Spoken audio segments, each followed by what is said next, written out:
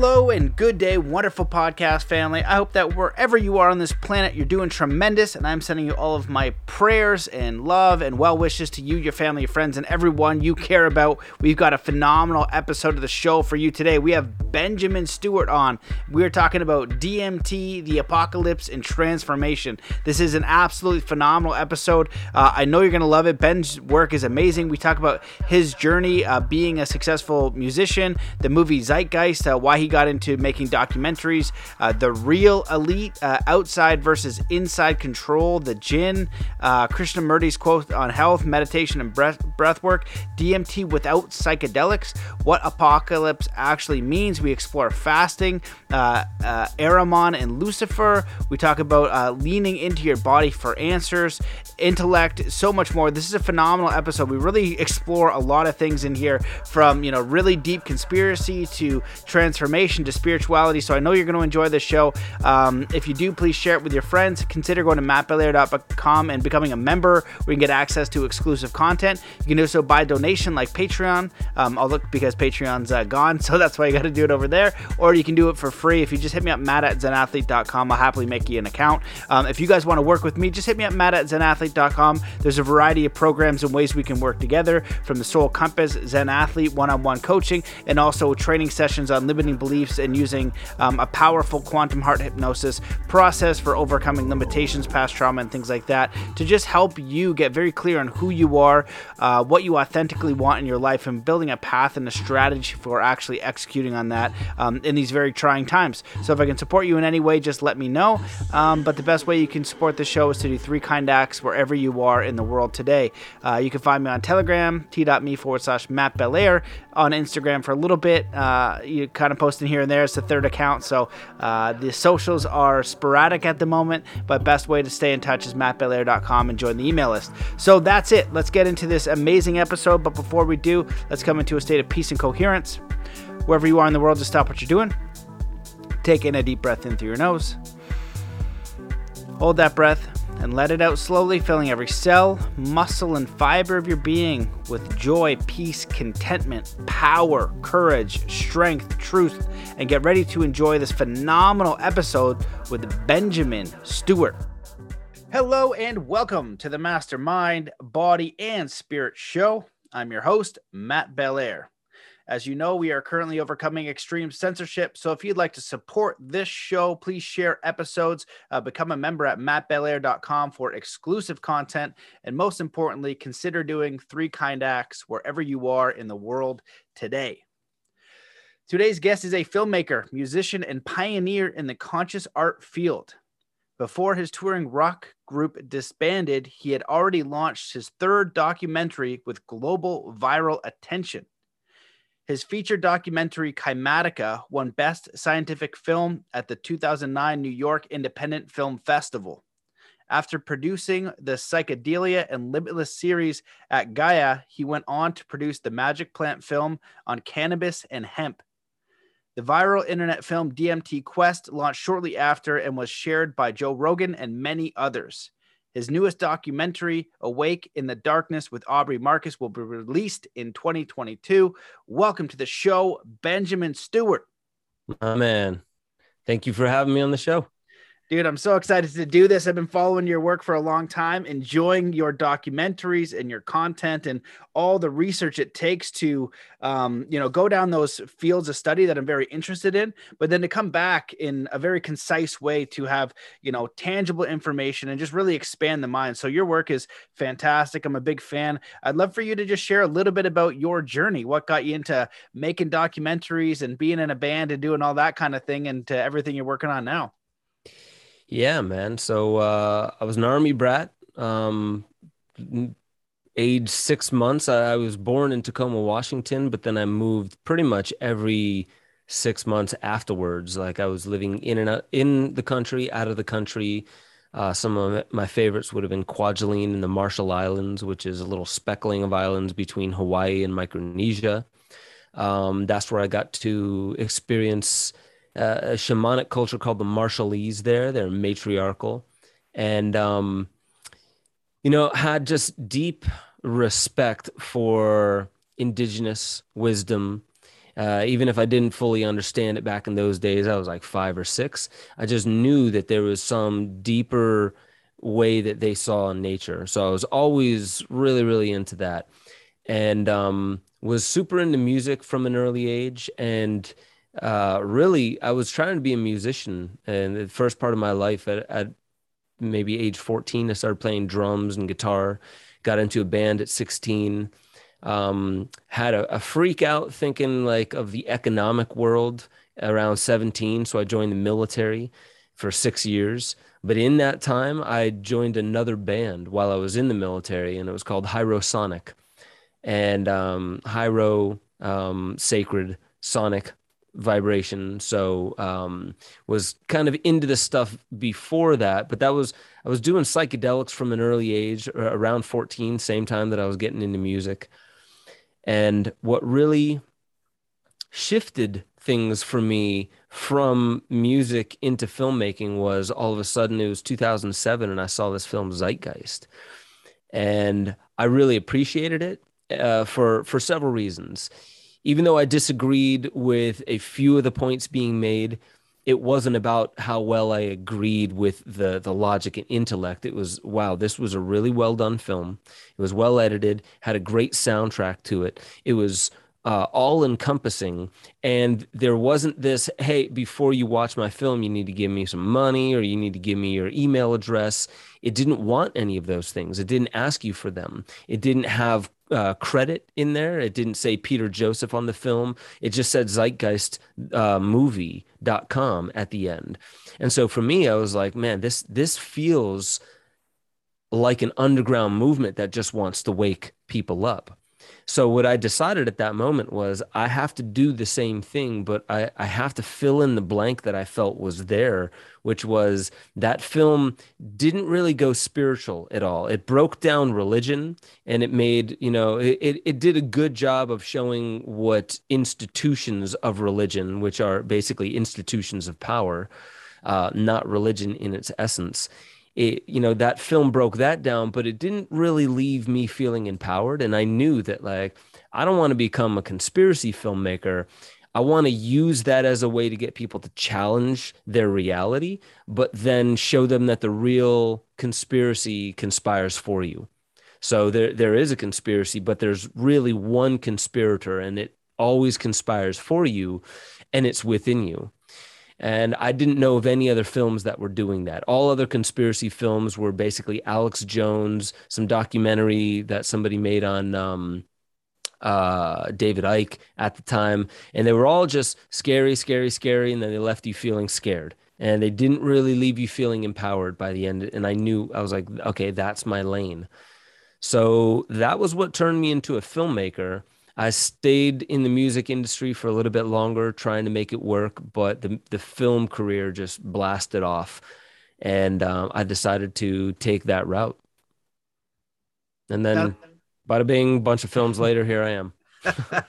Yeah, man. Well, a bunch of great films too. And I love what you said there. The conspiracy, it conspires for you. That's a really powerful statement, because Zeitgeist and some of those other documentaries, that you start to just look at the world and you're wondering what is going on, right? And everything that I've looked at in my life, it's like, okay, I'm going to look at the healthcare system. It's like, okay, this isn't at all what I thought, coming out with germ theory versus terrain theory, going back to, the Flexner report and things like that. Or you look at the financial system, or you investigate each war and what actually happened, and you realize that I think there's a quote in Zeitgeist and many documentaries, as this history is written by the winners. Mm-hmm. Right. And so we're told very little about what actually went on. And so to look and uncover all of these horrors, basically all of these lies, all of these deceptions, can leave you feeling empty, can make you afraid, can make you all kinds of disempowered ways of feeling. And I know that during this COVID scenario, a lot of people woke up because something was amiss. So they started to look at things, and they started to wake up to all this stuff that you've been privy to for a long time. And I myself have been aware of, and we're always uncovering more. There's no end to unraveling the deception and getting closer and closer to what is the truth. And so I'd love to hear your 2 cents on how do you frame everything to keep it positive. When you learn about what the, the financial institution is doing, or you learn about Monsanto and the food, or you learn about the banking system and how that's architected, or the history of education and what's really going on there. And you just, it's like a nightmare alley all over the place. And so how is it that you're able to say, okay, look, that exists, but we're going to turn this around and make it an empowering thing? Because I feel like it's important to know, let's say, the devils that are out there, the adversaries, the people that mean you harm, because they do exist, but to be powerful enough and empowered enough to have it not affect or ruin your life, but some way support you in your own journey. Mm-hmm. Yeah. Well, I always centered around the center of gravity of all my narratives have to do with, first, let's look within and see how we come to think we know things. So the main thing is like, for us to be able to see the world differently. Let's say that there's somebody who believes everything they read until one day they see a good enough film that's like, holy shit, like actually the world is not exactly what I thought it was. At the end of the day, what I like doing before saying, well, one of these two is correct, which one is it? Before that, it's, let's start looking at how we happen upon our belief that an external reality is actually true. And it always has to do with an emotional resonance, some kind of an emotional reaction. A lot of the times we think it's intellectual, it's logical, but really it's predominantly, if something in our gut rings true, we whether we want to or not, we listen to that more loudly than logic. And if somebody is telling us something and like it seems perfectly logical, but something in our gut is like, I don't know, something's off here. We can't not hear that. We can't not feel that. We can actively deny it, but we can't throw it away. It's always there. So what I do to keep people really taking a look at like what I believe is the conspirator is conspiring for us is, first and foremost, that whether we're in, I think it was Einstein that said, you have to ask the question, are you in a safe universe? You have to ask that question, are you in a safe universe? Who answers that question? We always have to bring it back to, how do I come to know if I'm pondering over something, where's the validation point? Is it out there? Is Snopes going to tell me, right? Is it, if enough people say something, is that going to make it true? Because, whether it's about what the cosmos is, what the earth is, we've gone through iterations of different beliefs, and usually science is the history of most people being wrong about most things most of the time. Like if you take a look at it on a big enough time scale, all the science of today will be overturned at some point in the future. And so to me, I take a look at this as, it's not to say that the past was wrong. These are stepping stones of the evolution of the human psyche and the human consciousness. And so what I'm coming to realize is that we're having a psychological event as a species right now, especially since 2020. And we love to point fingers. We love to find something external to say, like, it can't be happening within me. I have no control over this. I feel more comfortable feeling that there is something external that I can place all the blame on. And what I've come to realize, whether it's through plant medicine experiences or just deep introspection through meditation, is that I only know something to be resonant and true if it emerges from within. And so what I've come to realize is that we are predominantly stuck on trying to find the one singular concrete reality and call it truth. And usually it's this thing like, if other people can agree upon it, then I feel more satisfied knowing that that's probably true. And I think that the real wizards and magicians and the real elite, the ones that you'll never even hear their names, it's not the Elon Musks and the Bezos and the Gates. The real magicians and the wizards are the ones who are actually actively creating reality by spinning narrative. And yes, the media has a huge hand in this. And yes, Hollywood has a huge hand in this. But really, what it is, I actually believe this happens through ceremony.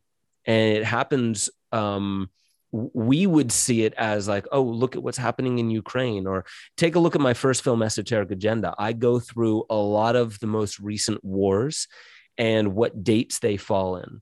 Not just in the Mayan calendar, but also in our calendar, according to ancient pagan rituals. When they start to when they end, it's very precise. And I believe that what this is it's a harvesting of the human psyche, certain aspects of the human psyche. And so these large events, even all the way down to the mass shootings that are happening, that we're hearing about this year, these are events that are here to evoke emotions from us. So those emotions can, surgery can be done on them remotely from these wizards and magicians. And I know this is getting into this very kind of like airy-fairy space for people. But the reason why I believe why it all is a conspiracy for us is because I have never found one moment where if I'm getting sucked into the media narrative, that if I can center myself and I bring it back to center, and I can tune into that, all that's information swirling around me, but I do it from center. If I evoke stillness and then I witness all of those narratives spinning around me, they center around a point that is in complete control. For me, it is in complete control. And so I know this is a personalized way of saying that this all conspires for us. But what I find is that when I work with clients, everybody that I work with, if I get them to introduce their own stories, like literally create their own stories and start to bend their own narratives, they start to realize that the emotional neurology that they have in their gut brain starts to rewire itself. And you can invent the way that your hormonal makeup actually triggers thoughts in your body. Now, the last thing I'll say to this is that doesn't instantaneously, there's a time lag. It doesn't instantaneously change the Bezos and the Gates and those outside of us instantaneously. But what it does, especially for those who are consistently working with this practice of augmenting your own narrative and what this all means, creating a different mythos that binds our culture, what seems to happen with people is they instantly experience synchronicities where they start finding their community, their real tribe, their real community. And the one thing I want to say about this is look at the huge event of 2020. I don't have to get into event 201 and like how that was predictive of what came right afterwards. But you cannot have an event like that, even though it was a mad dash for freedoms. You can't have an event like that without what, Newton would say is an equal and opposite reaction of people naturally waking up. And so the thing is I think even Michael Tsarion says, within any agenda that isn't for the greatest good, that isn't for the real conspiracy that conspires for us, there is a mechanism of its own destruction within it. And the thing is yes, there are a lot of things happening in Canada and in Australia. We've seen in the past years over in China. And in a way, we have all these stories of saying, look, the world's getting worse and worse and worse. You and I are still having this conversation, talking about this right now. And, like we're running live, and yes, there is censorship. But what I believe is that with the right anchor, if we find our own center, I don't experience any censorship. And I'm not going to say that's because of my meditation practice. But what I'm starting to notice more and more is there is a field, there's a matrix that lies beyond the matrix of causality where, force equals, one force against another force, and the bigger force wins, as Charles Eisenstein says. There's something that exists beyond that, that actually exists through less kinds of force, which is more of a surrender. And I'm starting to notice more people wake up to that surrender. And when you surrender to that and acknowledge that actually this is conspiring for us, then you start to realize that most of the narratives we get freaked out by are the ones that are placeholder before our awakening. We're holding these freak out stories because we are not wishing to walk through the door of that surrender, because we're more used to the force equals force. A lot of us are trying to fight against what's happening. And I think that's what's keeping the matrix of causality here in play. So I'm hoping that this is answering your question, but the main thing that I want to say is I'm finding a lot of people are trying to fight against what's happening. And in fact, when you accept the reality as it is, then you'll understand, and you'll be gifted a key from the universe that shows you there's something deeper than forcing yourself against what's happening. That is actually a key to unlock the real pathway forward. And it's going to happen effortlessly. So that's my utter belief. Well, I love all that. And you shared a lot of what I believe are Zen principles, right? They talk about just surrender to what is, and understanding that, there are certain things you can't control. Obviously almost everything outside of you. And I had a thought the other day when I was stressing about something, and I just thought about the idea that nothing can change the will of God, from all the things that are happening, these big, massive things around the world. I can't change any of that. The only thing I actually have power over is my own, state of being, my own consciousness, my own decision making, my own will, and where I choose to place that. And I always come back to like a war example. The Navy SEALs are for you going into, being in the Army for a little bit. If you go into a combat situation and it's highly stressful and you might have something terrible happen, like step on a landmine or get blown up, or you go to the Braveheart days where it's even more intense, flying arrow to the face or whatever horrible thing could happen. The more centered you are, the more likely you are to get through that event. It's all horrible and it's happening right there, but that you have to stay centered. And that's a very empowering place to be for you to continue on. And so you brought up a lot of great topics. And I'm also reminded of the movie, The Dark City, where these kind of it's a really great movie if you've never seen it, but you get these little underground people put a spell on people that are walking through the day. And then I'm also reminded of like the Jinn. And I don't know if you've probably heard that before. It's like this, I can't describe it well, but I see it as like beings that feed on our energetic field. And some people believe that that's what's actually going on in our existence. So as we are like being in fear and anxiety and depression, we're kind of getting milked by like a parasite that we can't see.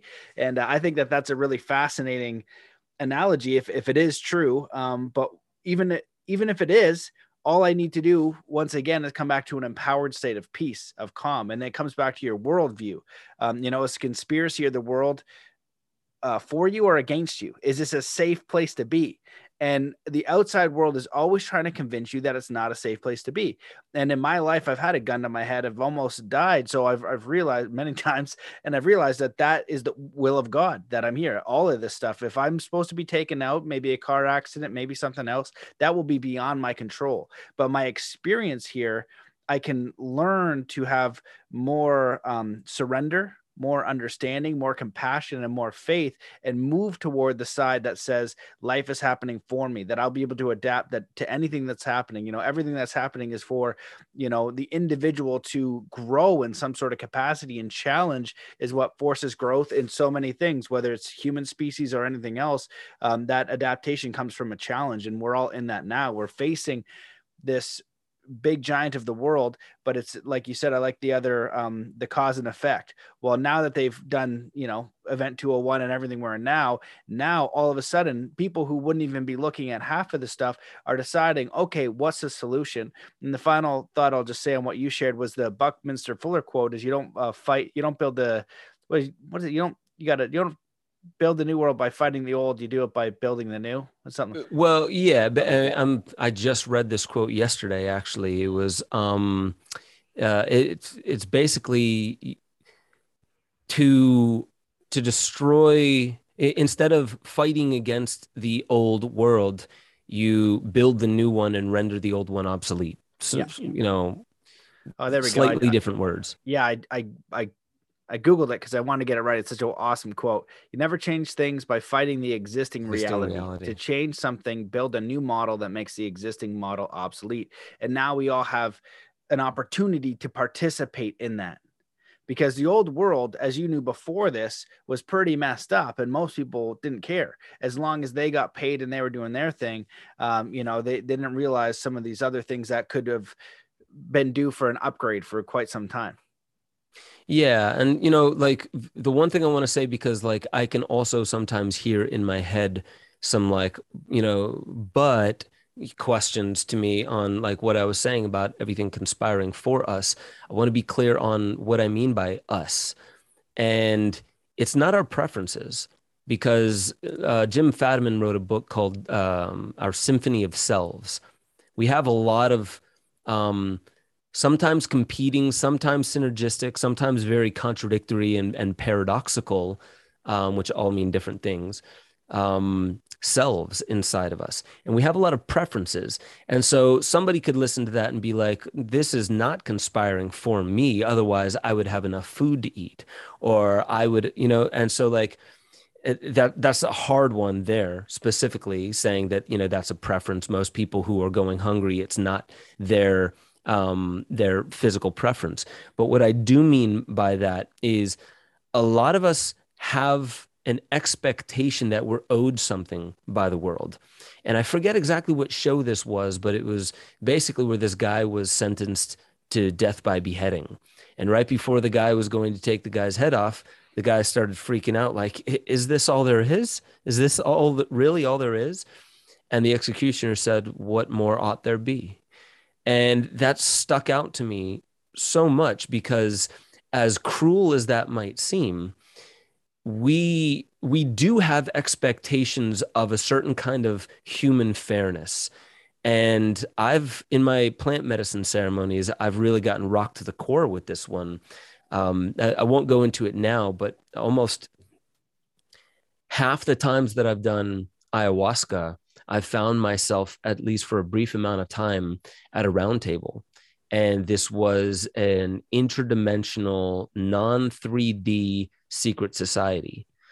And the intelligence of like Mother Ayahuasca and Mother Nature is one seat, and then there's mantid beings in another one, and I won't go through all of them, but it's just very, very interesting that I keep going back to this round table. Sometimes I have a seat, sometimes I'm just a witness, but a lot of what I notice is and I'm not saying that this is a part of people's reality that you need to believe what I'm saying. This is just an experience that I had, but it's this reoccurring one, that what's happening and the pain and the suffering that people are going through is an awakening process, is a purification process, and it's a birthing process. And we think, we have these lives of 100 years, and we think, not even 100 years, and we think that's a long time. But really, this is something that's been happening for thousands of years. And there is a presence on the earth that has been here for thousands of years that I believe are akin to the jinn and the archons in the Gnostic Gospels, which do feed on our energy, kind of like a parasitic force. But even the parasite exists within the plan and the conspiracy of the one true conspirator. You would obviously call that God. If there were other words for it, I would, place them on there as well. But the thing that I noticed was every single time I came back to this round table, it was obvious what was coming is actually going to be a lot more difficult than anything we've experienced yet. And it's going to be more massive and widespread than anything this planet has experienced for thousands of years. And one of the things that was said to me was, it's time to take away everything from a lot of people. And this included not just our luxuries and our creature comforts, but much of the food, much of the fertility of the earth, and also much of other resources, like even in certain areas lack of oxygen, extreme weather fluctuations. And so again, I'm not taking this as gospel as this is actually coming, but it really got me to start thinking. I have a preference, just like in ayahuasca, when things start getting really difficult, I have this preference where I'm like, yeah, I don't feel like dealing with this right now. This difficult shit that I'm experiencing, all these demons that I've held in my closet for a while, all this stuff about myself I never thought I would ever have to face again, and it's coming about. I have my preferences. Yeah, I would prefer not to have to deal with this. However, when I go through it, inevitably every single time, on the other side of it, I realized, wow, I couldn't hold the denial any longer. And even though my ego was super afraid of what I was about to experience, there is a necessity in what I was experiencing. And so all I will say is, in my research, I also see that something big is coming, maybe even this decade, but at least in the next 20, 30 years. And it's also in the zeitgeist. You listen to anybody on the left, anybody on the right, anybody who's an economist, anybody who's an ecologist, they're saying we can't sustain. Something big and massive is coming. So you'll hear, from Davos, they're saying the Great Reset. You're hearing from some people, the Great Awakening. You're hearing from others, the Great Ecological Collapse. We're obviously hearing about a great economic collapse that's coming soon. And I believe that all of these are telltale signs of the fact that our collective ego cannot hold on to the denial and the lie any longer that we've been living in. And that's just the growing up of the species. So I do believe that what's coming is absolutely necessary. I don't believe it's going to be easy. And I absolutely believe it's coming in the coming decade or decades. So I don't say that to scare anybody, but I also don't pull any punches anymore. So.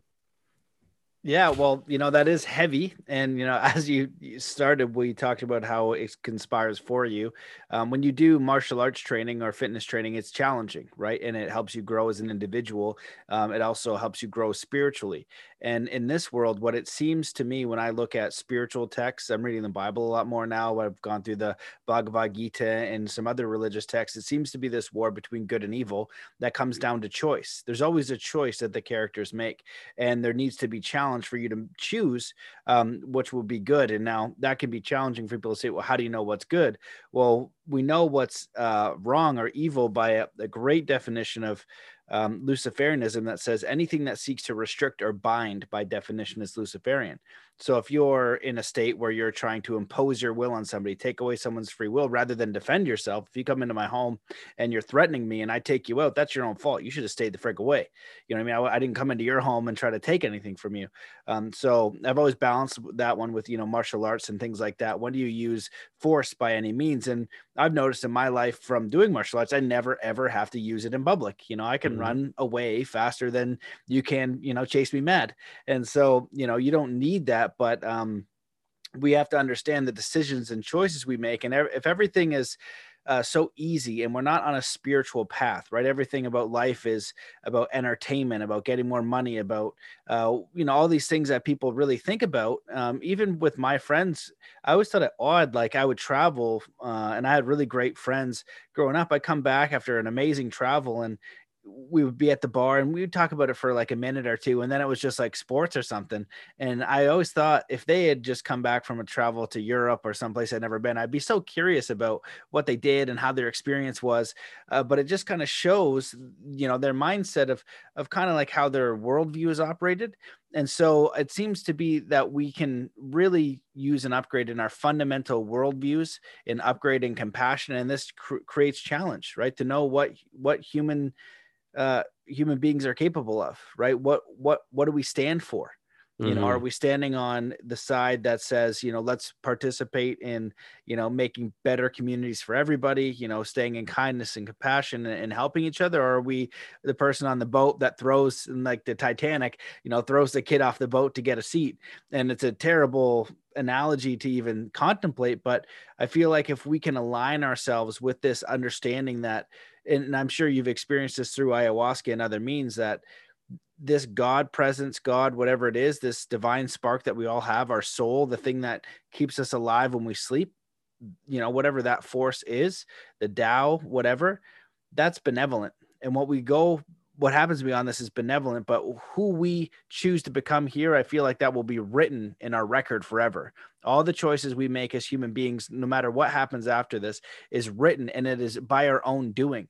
They can poison your mind, they can poison your food, they can poison the media that comes in every single way, but you have to be the one to poison your soul through your own choices.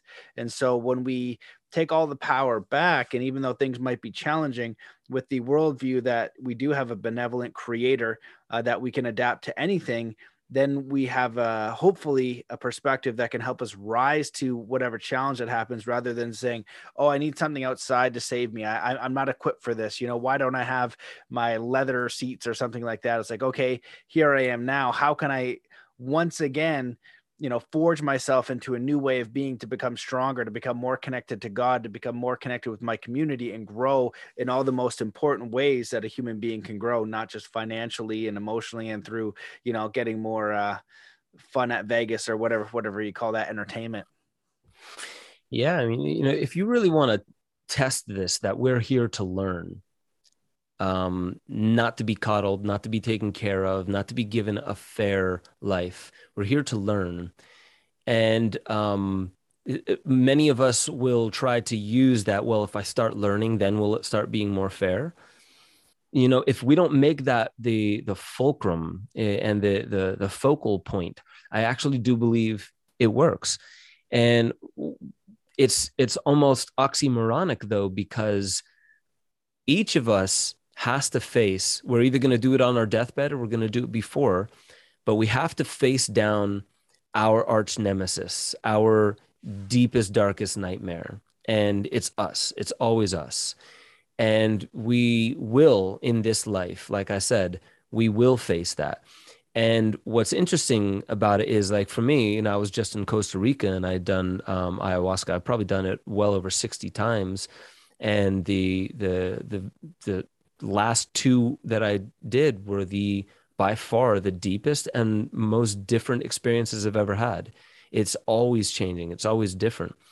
But what I've come to notice is that, like, when you listen differently, the universe shifts in the way that it actually communicates. And so by asking different questions and listening outside of your persona, right? Like if I listen outside of Ben Stewart and all the things that I've learned and read and believed that I've known in the past, if I listen outside of myself, I come to realize that, much of what the real cosmic significance of our existence is to truly listen and become part of the music of what's happening here, because we can augment it. And when we use our voice, not through our intellect, not through like, well, I read this and I've verified it through all these different sources, therefore I know it's truth. That's usually when we are farthest away from it, when we are centered in our intellect. It's when we're truly listening to, like, what's being spoken beneath the words. When somebody is voicing something to us and we challenge them and we push back against it, I found that there's always many layers. We can listen to what they're actually saying, what they're actually worried about, what they're actually excited about, deeper beneath what their words are actually saying. And if we can listen from those spaces, you actually realize that by listening from those spaces, it's very, very specific how you can tweak the almost the back end switchboard of what's happening inside them. And are you a parent? Yeah. Okay. You've probably noticed this, that like if a child is asking for your attention and you're busy and you're not giving it, you kind of hear them, but you're not really listening. You hear them and they know that in some level you hear them. They're not idiots. They can tell you hear their voice. And what's happening when you don't respond to them is they have a couple of choices. They can either ignore it, which kids usually don't. They start getting louder and louder and louder. And then they'll start trying other tactics, and, they'll cry or they'll get mad, and then eventually the worst thing as a parent is when they get quiet, because that's when they realize, what, you're not actually there for me. That's the worst thing to get from a child. So what's interesting is there's many ways that you can approach that again. Like, you can listen to them and not respond. And I've had my kids ask me a question, and I'll just look at them and I won't respond. And if I do what you just did and give a subtle smile, they always know exactly what I mean, which means the answer. It's already in there. And that puts them on notice that, oh, I've now, because of that little communication, I've oriented myself to, okay, well, find the answer in here, not out there. You can do that with everybody. You can do that with animals, just not in the same exact way. And by playing with this, you realize that this is actually far closer to theater. We are actually creating this. And when you remind people of their own power, not try and disempower them, what you're actually doing is the same for you. This is why I would say the biggest problem, which I understand, and I've actually used this tactic in the past, but finding the specific people to blame and then projecting hatred at them. Now, finding specific people that are doing specific things in the world and pointing it out, I think that's perfectly fine. But what I'm seeing most people do is thinking that they have all the courage in the world and they're projecting hatred without realizing that deep down inside, what they're trying to do is rally hatred from other people so we can stop the guy that I'm actually very scared of. So it's a way of cloaking from ourselves, not even the rest of the world, cloaking from ourselves that we're actually in fear of that which we think we're directing aggression at, without realizing that there is no way for that idea to actually leave the source. What we're doing is we're cloaking our own fear, and we're keeping ourselves from being able to identify that now we are incubating fear inside of our body politic. So the actual way to resolve all these, what we call our external dilemmas, is by facing them within. It is the only way, actually. And the only real efficacious way to do it is by not going limp. When I say surrender, it's not going limp to it. In the same way that, like, surfing isn't going limp, but the surfer isn't commanding the wave, right? The surfer is at the whim of the wave, but they're not completely limp. So there's a surrender, but there's a certain amount of skill that's being applied to it. That's what I mean. In this kind of surrender, you are accepting of the Bill Gates, the Bezos, the Musks, the billionaire class. You're accepting that that is the reality that you are witnessing. And you are now you're evoking, I should say, by asking the proper question: who am I now in the face of this? And when you ask that, you are humbling yourself, saying, I don't know who I am. An answer is a box. It's this thing that is like a metric. It's like, this is the answer. It's in a box. A question unlocks it and opens yourself up to infinity, and it invites infinity in. And you can then say, who am I now in the face of this? That is a form of surrender that is surfing this intense wave that we're all on, that allows us to actually ask and invite forth the answer. What do I do about Bill Gates? What do I do about all of this out there? And most people will probably come to the realization that stop reading about those people, because your work is in your family.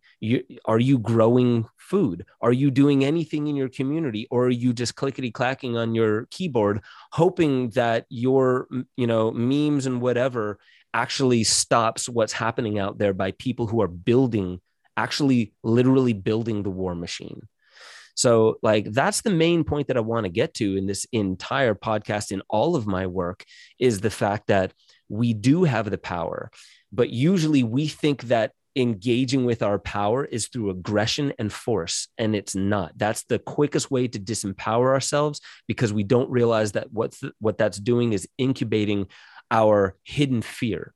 To let go of that fear and leverage the energy of that fear is by saying, I don't even know who I am. I'm going to humble myself that much. Who am I in the face of this reality that I'm seeing? And what anybody who does this enough will come to realize is that when you ask that question, reality actually orients itself in a way where you realize you do have your hands on the back end switchboard, that we are actually co-creating this reality, and there's a surrender that is required, not a force.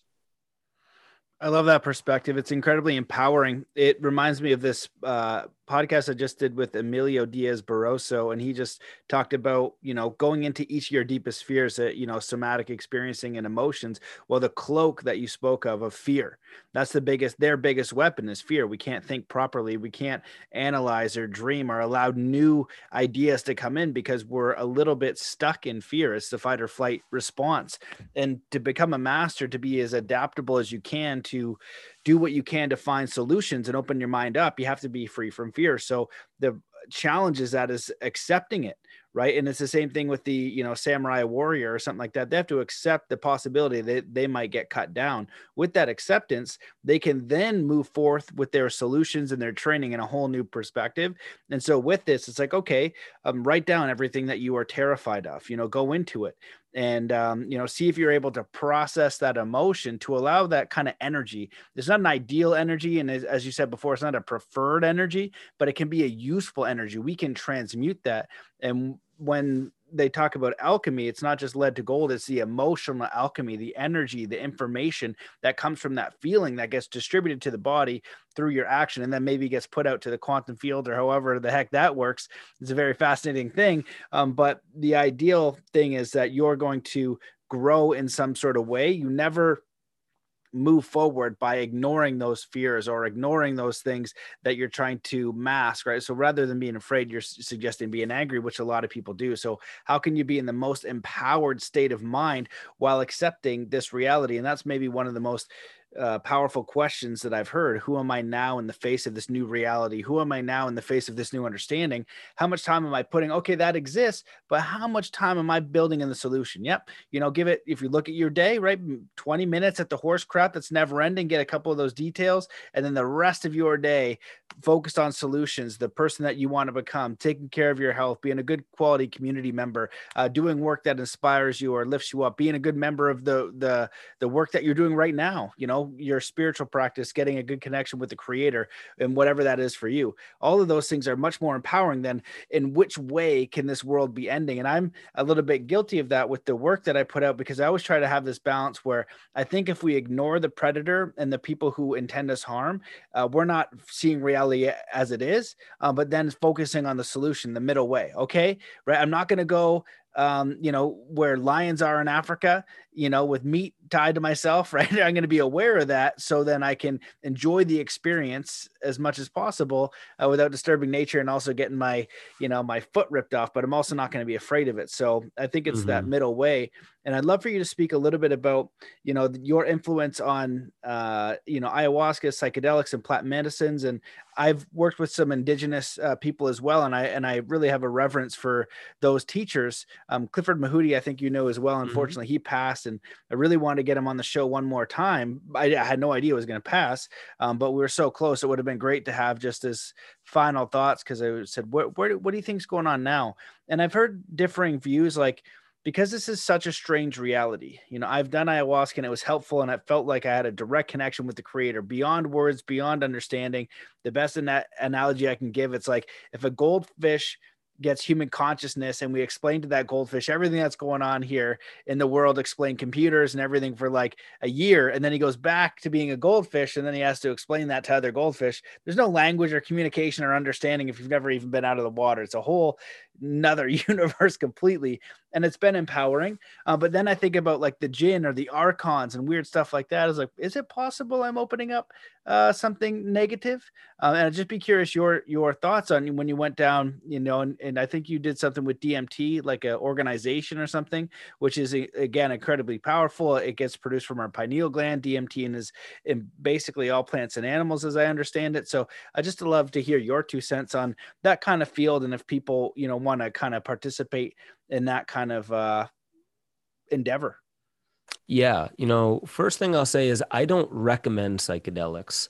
Um, I've found them very useful for me, and that's also only at times. I think meditation is the most streamlined, safest way to go to the same places. It's just admittedly, what ayahuasca can do for you is reliable and instantaneous. Like if you drink that cup, you're going to get a glimpse beyond the veil, and it can be very, very jarring for you. That's why if you go back into many spiritual traditions, almost all, I mean, look at Michael Crowley's book, The Secret Drugs of Buddhism. They used psychedelics as well. Actually, many religions started using, and in their origin and before they became the names that we know today, Jainism, Buddhism, Taoism, Zoroastrianism, Christianity, Judaism, all these, like the Native American religions, indigenous from around the world, psychedelics were their sacrament. So there is something ancient, there is something very, very sacred, and I don't use that word just as a throw around word, like sacred as in they've been held in these containers, used in very specific ways for a very, very long time, which is why I've always gone to the indigenous containers that have been around for 10,000 years rather than the Johns Hopkins that's been around for like maybe 20, 30, years less. So with that being said, I don't suggest that people do or recommend that people do psychedelics. I only recommend that people listen to what's calling them. If plant medicines are calling you, then, do your research. You can reach out to people who've done it, find the safest way and the best group to go do plant medicines within, and listen to all of the instructions. If it's ayahuasca and they recommend doing dieta and you're like, yeah, I don't need to go on a diet, go on the diet. They haven't been doing this for 10,000 years for no reason, and probably longer than 10,000 years. And some believe only a couple thousand years, but there are some accounts of people saying that, at least anecdotally, it's at least 10,000 years in the Amazon.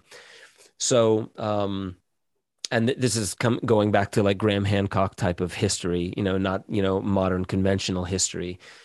So with that being said, be your own guide on how to find yourself in a group. And then once you're in that group, you're going to have to surrender, because if you say yes to that cup, once you drink it, there's no undrinking it. It's going to be the next 4 to maybe even 6 hours of your life. So you have to be really, really careful about that. That's why I don't recommend it, because if I recommend it, then people might feel like, well, I'm doing this because, Ben said it might be a good idea. And then in their mind, if they have a terrible experience, which a lot of people do, because they're thinking this can't be right. I shouldn't be having this experience. This is bad what I'm experiencing. And we have all these labels and categories. Then once we firmly place this experience of us dealing with things that we haven't brought up to the surface for decades or eons, if you will, then we'll just be like, well, this wasn't my responsibility. It was Ben's. Ben was the one who said this was a good idea. So now I'm cutting Ben off. And it's not like I'm doing this because I hope people don't cut me off. I could care less about that. I want people to heal. I want people to heal. And what we're actually dealing with in this world is a very sick society. Even those who are very well adjusted, like Krishnamurti said, it is no measure of wellness or health to be well adjusted to a sick or insane society.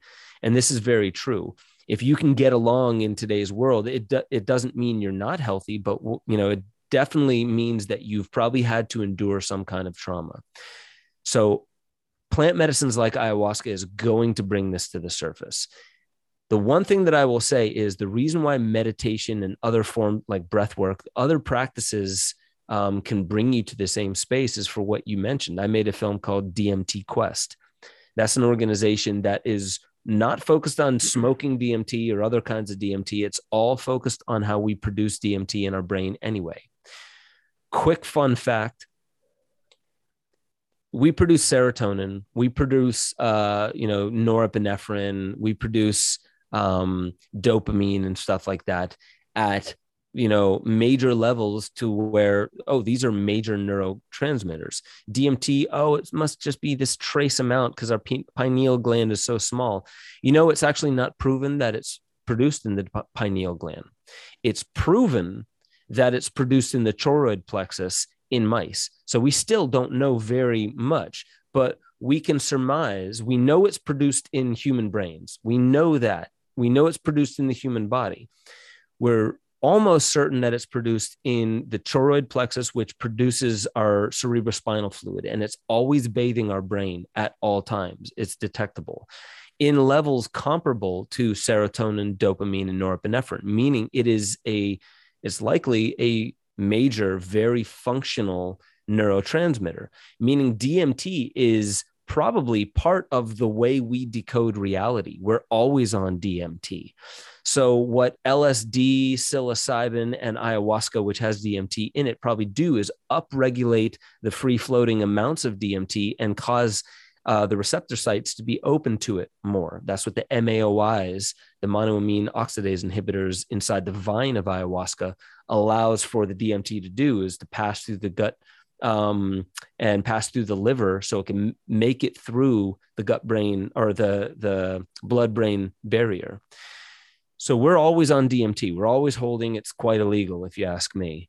What's interesting about this is we always have access to this. And if we want to upregulate it, we don't need to do plant medicines. It's just the most reliable way. And this is why I believe there actually is a cosmic secret society. And they, like, as I say, it's me anthropomorphizing it. There's this understanding that at this stage, we're so deep inside of our human delusion that we need radical interventions. And from the plant medicine or from the plant kingdom, these specific ambassadors of the plant kingdom, these psychedelics, these serotonergics that hit very specific receptors in the brain, serotonin 2A receptors, they open up the floodgates between the brainstem and the neocortex, the more modern brain. And they cause for all the things that we are able to shove down inside ourselves and not be conscious of in our subconscious. It causes for that to start circulating and coming to the surface. What that says to me is that is the release valve for an increasing amount of collective ego pressure. And it's allowing for and causing us to see what we're not seeing. It's literally the apocalypse, because the apocalypse is the lifting of the veil. It's the being able to now see what was once hidden before. It's literally the apocalypse. And so I believe that, you can even get scriptural with this. What's happening with plant medicines right now is trying to be co-opted by all the IPOs and the publicly traded companies that are trying to take over all these psychedelics, brand them, grow them in less natural ways with less indigenous containers that pray over them and open their hearts to them and sing to them, and do them in very corporate ways so the financial class can take over this apocalyptic event that's happening through the plant kingdom. So I hope I didn't get off track here, but when it comes to psychedelics, this is what I believe is inevitably opening us up. But the bottom line is you don't have to do mushrooms. You don't have to do ayahuasca. We're already on DMT. And some believe that all psychedelics actually only upregulate floating endogenous DMT. Endogenous means made within. So We said it in DMT Quest, which if you just type in DMT Quest's documentary on YouTube, you can watch it for free. There was somebody who says in there that LSD, potentially psilocybin, smoking DMT, all these things, they just upregulate DMT inside the brain. And so there's something that happens with an upregulation of DMT is that you can't hide from yourself anymore. All the things you've been lying to yourself about, they start coming to the surface. And what does that feel like? The rapture. Everybody starts going crazy at end times. Why? Because they have to face all the shit that they never wanted to face. They tried to bury it in the backyard and it started growing again, right? I think that's what's happening now. And I don't feel like there's any way to put it's like Pandora's box. You can't put the lid back on it. The dragon's already out. So that's my take on psychedelics. I mean, we are psychedelics. Anything a psychedelic can do to you, you can already do yourself. The thing is, we forgot the mechanism, and these plants, these ambassadors, are now making themselves known so we can remember who we are. And I think that's what's happening. We're remembering who we are, and we're going to wake up to ancestral wisdom and ancestral trauma in the next few decades. I'm fully convinced by it, regardless of whether people, feel that that's a stable conviction or not. I'm fully convinced by it, and I'm delighted to see that it's happening.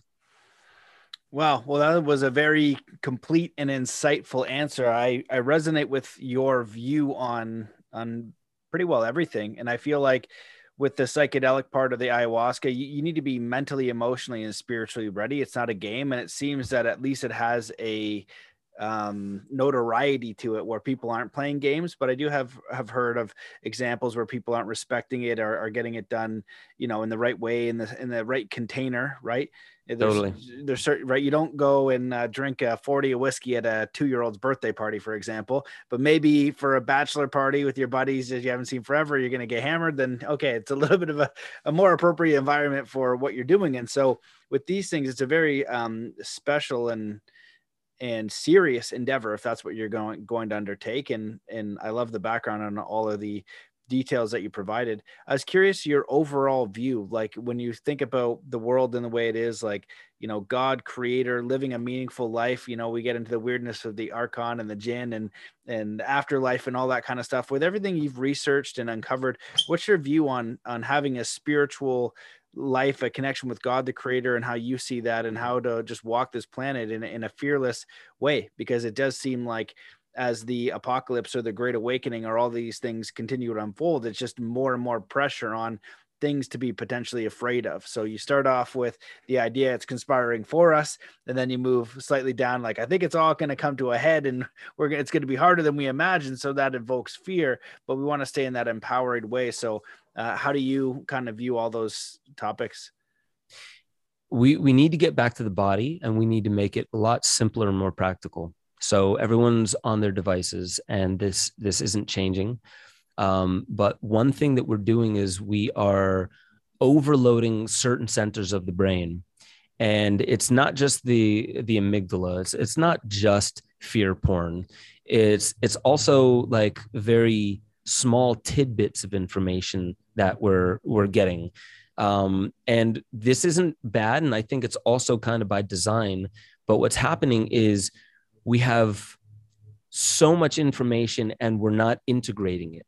So like, this is something with plant medicines where, like, when you get home from a plant medicine journey, don't go straight back to work, integrate it for a while. And the same thing with fasting. I don't know if you've ever done fasting before, but like, the most important part of fasting is not the time that you fast. That's obviously, like, if you don't do it, then you didn't fast. But the most important part of it is how you enter yourself back onto food. It's the reset. So that you hit the reset button, but the important thing is afterwards, if you start introducing the same food, there was no point in doing the reset anyway. You're just giving your body back the same stuff that was causing you to need to do it in the first place. You just negated the point. So really what we need to do is simplify the diet of information that we have coming in, and really simplify it first into categories. Like, We need to understand, is what I'm reading, like, it's okay to inform ourselves of the threats out there. And I think it's actually necessary. This is the whole dark and light. You know, when I talk about conspiracy, what I'm really talking about is, it's, sorry, if you can't hear, there's people mowing the lawn right outside.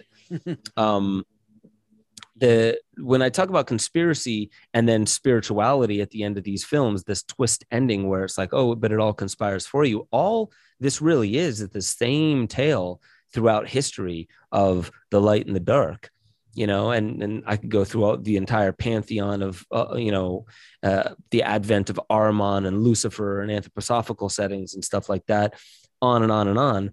But really, to understand the darkness, yeah, you got to look at it. You definitely have to look at it.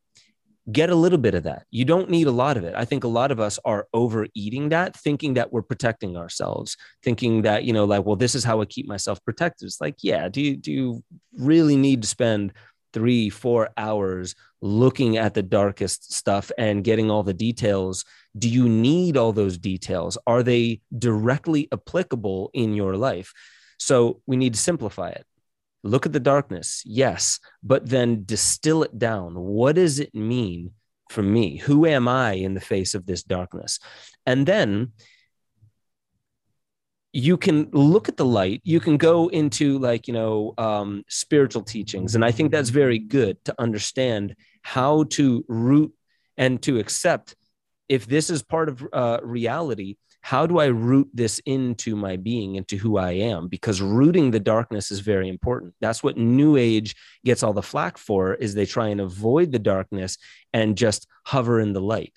And that's not realistic. And they always end up having to face their darkness and probably lying to other people about it, to save their kind of persona, their outward facing persona. So we need to simplify things and bring it back to the body. The Body Keeps the Score. That's a very good book by Bessel van der Kolk. And when you were talking about somatic healing through, somatic therapies, your body has far more wisdom than your intellect. We need to get this super clear.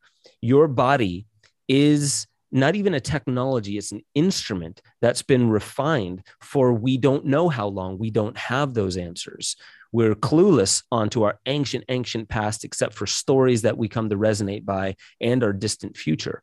What we do have is this long chain of iterating bodies out into existence, and we all have one of those. Our mind really starts coming into fruition by the more temporary stuff. So our mind is very new and we get very fascinated by it. And we find this mundane body to be this just kind of boring thing. It's here to get our head from sitting position to sitting position everywhere we go. Your body has so much innate healing wisdom, and also it can answer your questions. And so what I do with clients is, when they're dealing with a lot of fear, when they're dealing with a lot of anxiety, what I ask them to do is, like, first connect that fear. Where is it existent in your body? And some people will say it's around the chest. Like I feel like I can't breathe sometimes, or like I'm drowning. And I'm like, okay, hold on to those words: drowning, emotions. Like you can't get your head up above the surface. That, you can't breathe. It's causing that kind of anxiety. Some people feel like they're being crushed. It's on top of their shoulders. Some people, it's down at the base of their stomach, and they just feel this, massive guilt or grief, and this thing weighing them down. It's usually somewhere along their spinal column. So if you can find where your biggest fear or anxiety exists inside your body, start asking your body as if it is your teacher. Connect with it, breathe into those spaces, meditate and breathe into the spaces where you feel the anxiety, and ask it questions. Why am I feeling this fear? What is it rooted in? Is there an experience that I've had in my past that I am not facing? Is there something that I am not engaging in life right now? And keep asking that spot in your body, because your body was put here so long ago It is this instrument that has so much wisdom, and we don't ask it questions because we've allowed for the scientific institutions to be like, intelligence of the body? You kidding me? That's ridiculous. It's all up here. It's all neurology, and we can explain it away. And by the way, they haven't explained it all away in neurology. And when we come to understand that most, I would say, like more than even like the base of the iceberg of our wisdom is beneath the neck, and all this neurology, far less neurology in our heart, far less neurology in our stomach.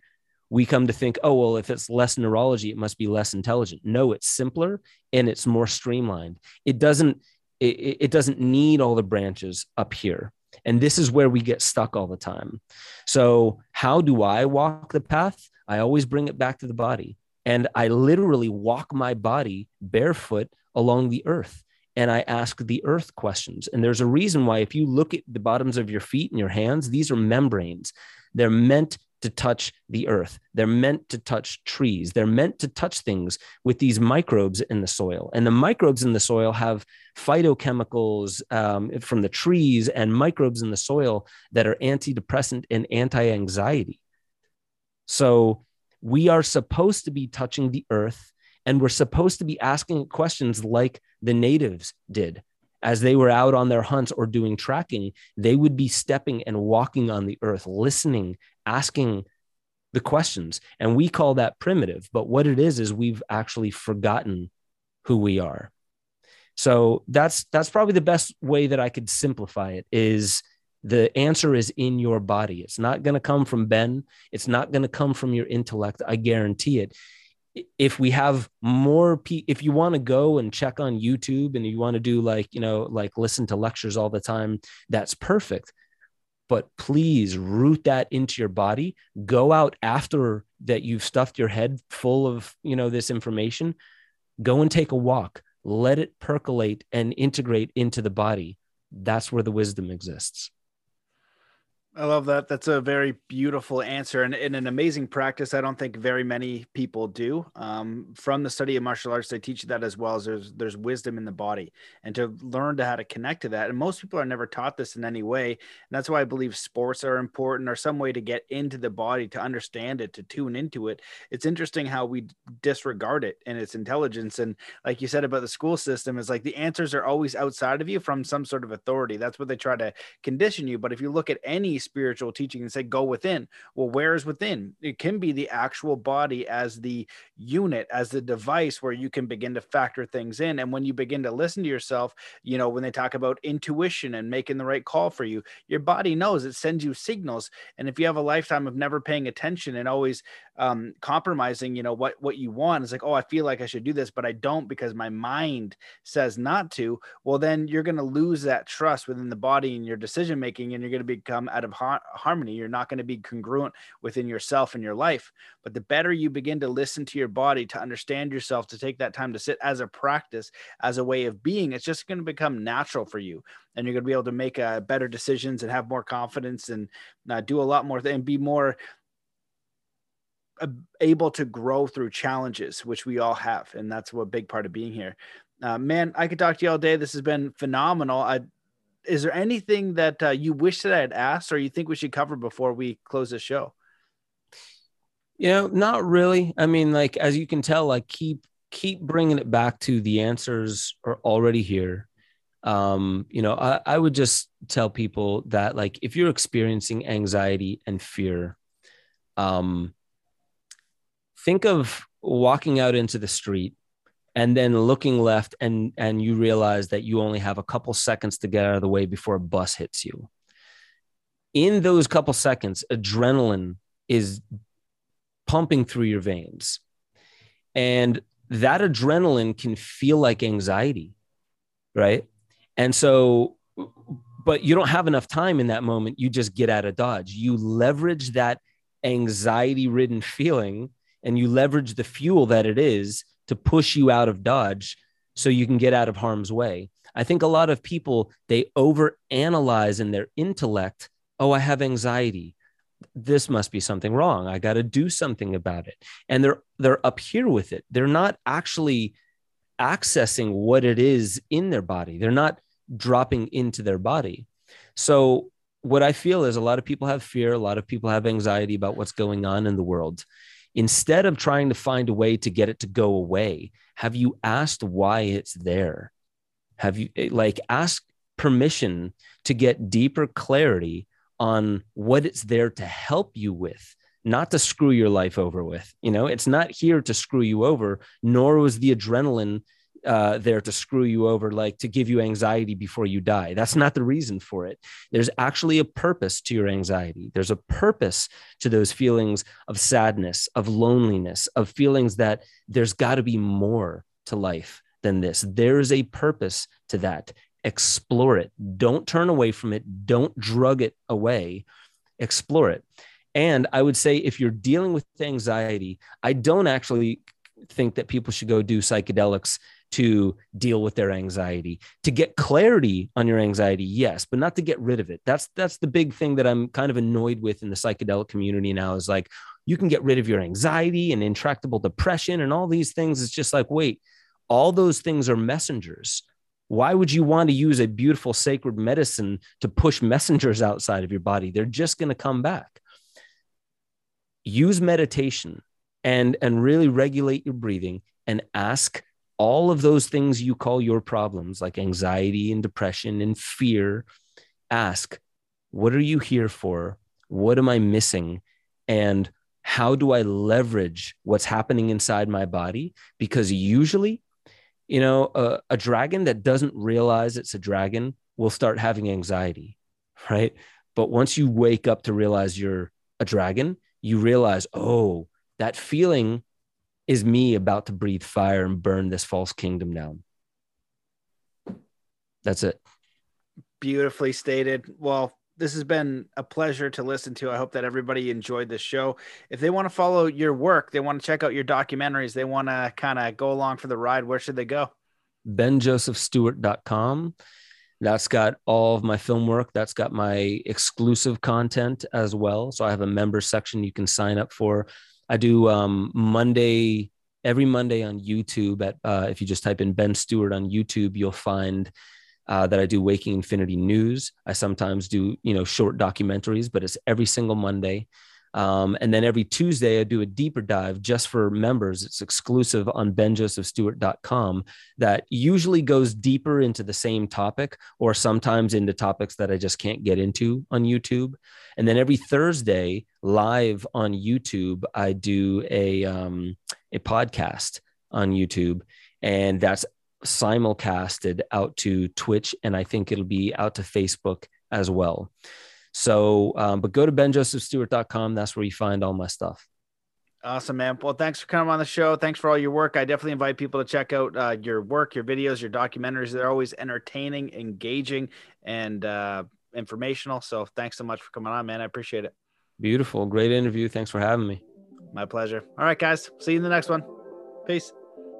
There you have it, ladies and gentlemen, the absolutely amazing Benjamin Joseph Stewart. I hope that you enjoyed that show, and if you did, please share it far and wide, leave a review on iTunes, become a member at mattbelair.com, follow on the socials, join the email list, or do whatever you can to do support, or just simply listen in to enjoy the show. Really just do whatever you want. I appreciate you and your time and your attention.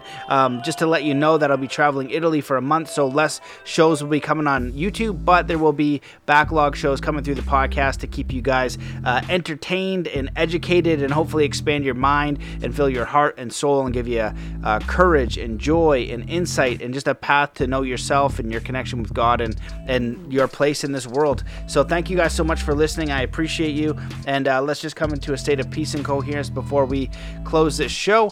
Wherever you are in the world, just stop what you're doing. Take in a deep breath in through your nose. Hold that breath and let it out slowly, filling every cell, every muscle, and every fiber of your being with joy, peace, contentment, compassion, courage, faith, and get ready to enjoy the rest of your day. Thank you so much for listening, and I'll see you in the next episode.